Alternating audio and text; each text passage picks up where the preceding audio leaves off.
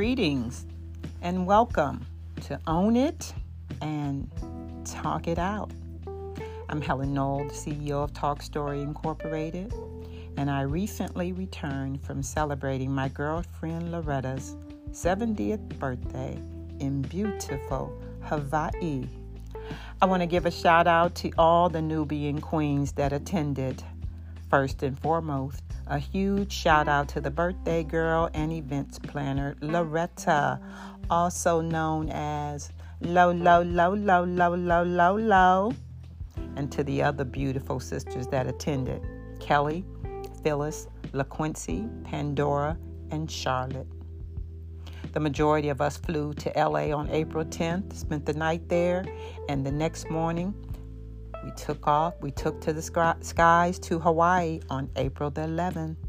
In Hawaii, we toured the island, took pictures on the beach, attended a luau, painted a canvas and rock, visited the Arizona Memorial, went on a 4-hour yacht cruise, ate at a 5-star restaurant, went to hear live music at the Lalo Autograph Collection. Let me just say, we were busy from the time that we got to Hawaii until the time that we left.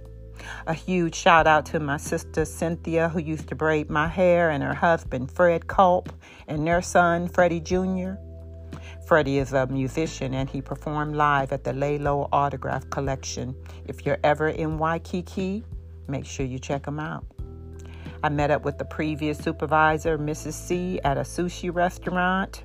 She treated me to lunch and brought me several leis, one real and one artificial one with turtles on it. I love turtles because they remind me to be patient, wait on the Lord, and to be of good courage. God sent another blessing on the last evening of our stay when we visited the Arizona Memorial and paid homage to the victims of the Pearl Harbor attack on December 7, 1941. May they rest in eternal peace. Afterwards, we drove to beautiful Kaneohe and reflected on God's beautiful creations. Hawaii is truly my heaven on earth. Then on Sunday evening, my former co-workers from the Hickam Air Force Base Airmen and Family Readiness Center showed up in full force, and we had a ball reminiscing in the lobby of the Halikoa. Much love to Mina, David, Regina, Maria, Gary, and Kathy. The majority of us returned on Monday, April 17th, and Kelly and I continued the festivities at Loretta's house in Victorville, California. At the onset of our trip, we discovered that I was the baby of the bunch, the youngest of 7 women, and let me just say, age has its privilege. I mentioned in a previous episode that our family's mantra is blood is thicker than water, and the elder always took care of the younger. Well, I have nothing but love and respect for them queens because they took great care of baby girl. We had a funky good time, and if you've never been to Hawaii, you owe it to yourself to go. The spirit of aloha is alive and well. Mahalo, my sister from another mother, Loretta, for inviting me to celebrate with you and for planning a trip that we will always remember. It was absolutely beautiful. In last week's podcast, I introduced you to my praying maternal grandmother, Hattie Knoll. And in this week's podcast, I'm going to introduce you to my paternal grandmother, Mother Helen Nelson, my namesake. But before I get started, let's have some moments of reflection from previous podcasts. One in particular came from my baby sister, Vet. I am her mama number 2. When she texted me when I was at the Ontario airport in California a few days ago when I was waiting on my return flight to Virginia, and she said, Helen, that episode on Mommy was beautiful. I need a moment. Thank you for that. I'm over here crying. Oh, Lord. So many memories. I'm going back down memory lane. Love and miss you, sister. I love and miss you too, my baby sister. Always in my heart, always in my heart. Another reflection is an additional tribute to my sister Jackie, also known as Mama Number 2. Several weeks ago, I shared that when she passed away, I was stationed in Hawaii, and she passed away on Good Friday in the year 2000. I also mentioned that God was sending me back to Hawaii to restore everything the cankerworm had stolen, and I expected double for my trouble. Let me just tell you, in Hawaii, God restored my soul. And although I was stationed there for 6 years, in retrospect, when my family and I arrived in Hawaii, I was 4 months pregnant with Tavares, and that's when my morning sickness began. We stayed at the Holly Cole for almost a month before we moved to Kapolei. And 3 weeks after I had Tavares at Tripler Hospital is when Mama Number 2 was diagnosed with open heart failure. And after she passed away, Hawaii no longer seemed like paradise to me. Yeah, I was living in paradise, but I wasn't fully present. And when we arrived at the Holly Koa on April the 12th, the attendant at the check-in counter said, "Mrs. Knoll, we've upgraded your room to a full ocean view at no additional charge." Won't he do it? God didn't leave a stone unturned. And my roommate LaQuincy reminded me of my sister Jackie. Her quiet nature, mannerisms, and shapely physique were a lot like Jackie's. Mama Number 2's best friend's name is Phyllis. And one of the sisters that attended was Sister Chief Phyllis. And I shared so many wonderful laughs in Hawaii with her. We laughed so hard that many times we felt like we were going to cry. Sister Kelly reminded me of my sister Deborah, and I enjoyed her sweet spirit. God was truly restoring the years. I was scheduled to leave California on April the 20th, but my flight was canceled. So I left on Friday, April 21st. Mama Number 2 passed away on Good Friday, April 21st, 23 years ago. And on the morning of my departure, LaQuincy invited Loretta and I to breakfast, and her and her son fixed us a big breakfast. Loretta and I reminisced about Jackie while they cooked us breakfast. Loretta had the privilege of meeting Mama Number 2 when we were stationed together at Langley. In a previous episode, I shared with you that when I was a child, before our family attended church every Sunday, that Jackie always fixed a big breakfast. Quincy fixing breakfast for me reminded me of Jackie fixing breakfast, and the memory was oh so sweet. Thank you, Lord. God is a restorer. He sent me back to Hawaii and gave me more than I could ever have imagined. He's been healing me and faithfully restoring the years since I wrote 7 Days in the Fire. I guess that explains why the divinely inspired universal message of 7 Days in the Fire is heal the body / church and restore the house before the fire. He who has ears, let him hear. God desires for his people to be healed and restored on earth before Jesus returns. And I read in my favorite book, it's going to be fire next time. And judgment begins with the church. I want to give a birthday shout out to my girlfriend Laverne, my first and oldest friend who I met when our family moved from Lorain to Elyria when I was approximately 6 years old. Laverne's birthday is on April 18th, the same day Mommy died. And instead of me reflecting on Mommy's death, I rejoice in Laverne's birth. I love you, friend, and I'm looking forward to seeing you in July in celebration of our 40th Elyria High School reunion. In this week's episode, I want to touch on trauma through relocations. When you move from one location to another. I experienced trauma twice through moves. The first one occurred when I was in first grade at Vincent Elementary School in Lorain, Ohio. Apparently, Mom and Daddy were having some problems, and she decided that it was time for her to leave him. And I vividly recall Mama number 2 picking me up from school one day and telling my teacher, "Today is Helen's last day. We're moving tomorrow." Are you kidding me?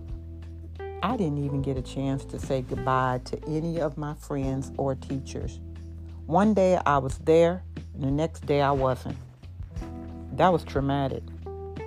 And I can only imagine how traumatic it was for my older siblings who were in middle school and high school. Another traumatic move I experienced was when I was a teenager, when I moved from Elyria, Ohio to Kansas City, Kansas, at the start of my senior year of high school. This is actually a great segue into this week's episode with me introducing you to my paternal grandmother, Helen Nelson, my namesake. So before I delve into the relocation trauma of living with her, let me first just tell you a little bit about my namesake by reading an excerpt from Chapter 1, My Genesis, from 7 Days in the Fire. Family vacation. Every summer, we anticipated our family vacation to visit my other praying grandmother in Kansas City, Kansas. The night before our trip, we usually congregated in the kitchen to prepare convenient meals. Some fried chicken, while others made bologna sandwiches and fixed Kool-Aid. We left early in the morning with what seemed like a million suitcases on top of the beige, green, and brown station wagon. We feared the worst. Within city limits, the kids held their breath and slouched in their seats until we reached the highway. We were afraid that one of our friends might see us, packed in the station wagon like sardines, as we resembled the Beverly Hillbillies. The itty-bitty seat in the rear of the station wagon was my assigned seat. My little legs were scrunched the entire trip. Older siblings had privileges, and being third from the youngest of 10 had back seat written all over it. We looked forward to the gas and restroom breaks because it provided temporary relief from the confines of the station wagon. Upon arrival, we captured audiences as bystanders stared in disbelief. They were astonished by the number of people that one 1970-something Ford Country Squire could unload. Mother Helen, my grandmother, Mother Helen, always heard our voices from inside the house and greeted us on the porch. She was an eloquent, short Christian woman with the strength of a giant. Like Solomon in the Bible, her wisdom captivated you through intellectual stimulation. Her formulated questions challenged you to think before you answered. I look forward to the times when Mother and Helen and I would talk story. She was a woman of many sayings, and she once referred to me as a devil on wheels. Once, while riding down the hill on my bicycle in front of her house, she began to look for me. I sped around the corner and she saw me and said, "There goes the devil on wheels." She rarely called me Helen. Instead, referred to me as namesake or sunshine. The devil is a liar, and I knew she meant me no harm, but I preferred Helen, namesake, or sunshine. Mother Helen was a woman of servitude, Her talents included dressmaker, hat maker, and beautician. Like Esther in the Bible, she carried herself like a queen and dressed to impress from head to toe. Her beauty treatments included facials, manicures, and pedicures. I admired her beautiful wardrobe and stylish hats stored in hat boxes throughout her bedroom. She had a beautiful fragrance of life like freshly picked lilies from a garden. Her expensive perfume bottles covered the vanity.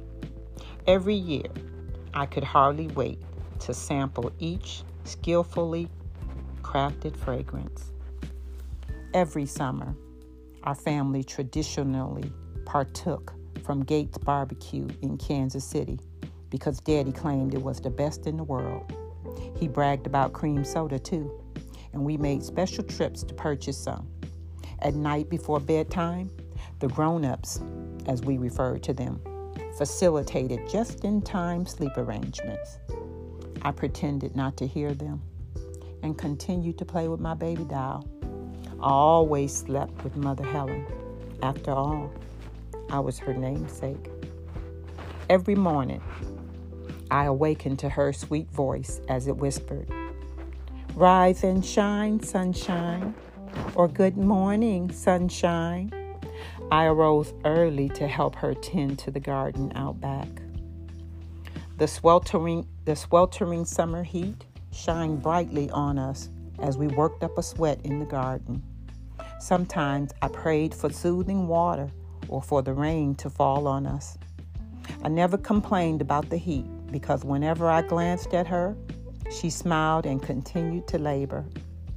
We picked collard greens, turnips, beans, peppers, and tomatoes, or whatever harvest was in season.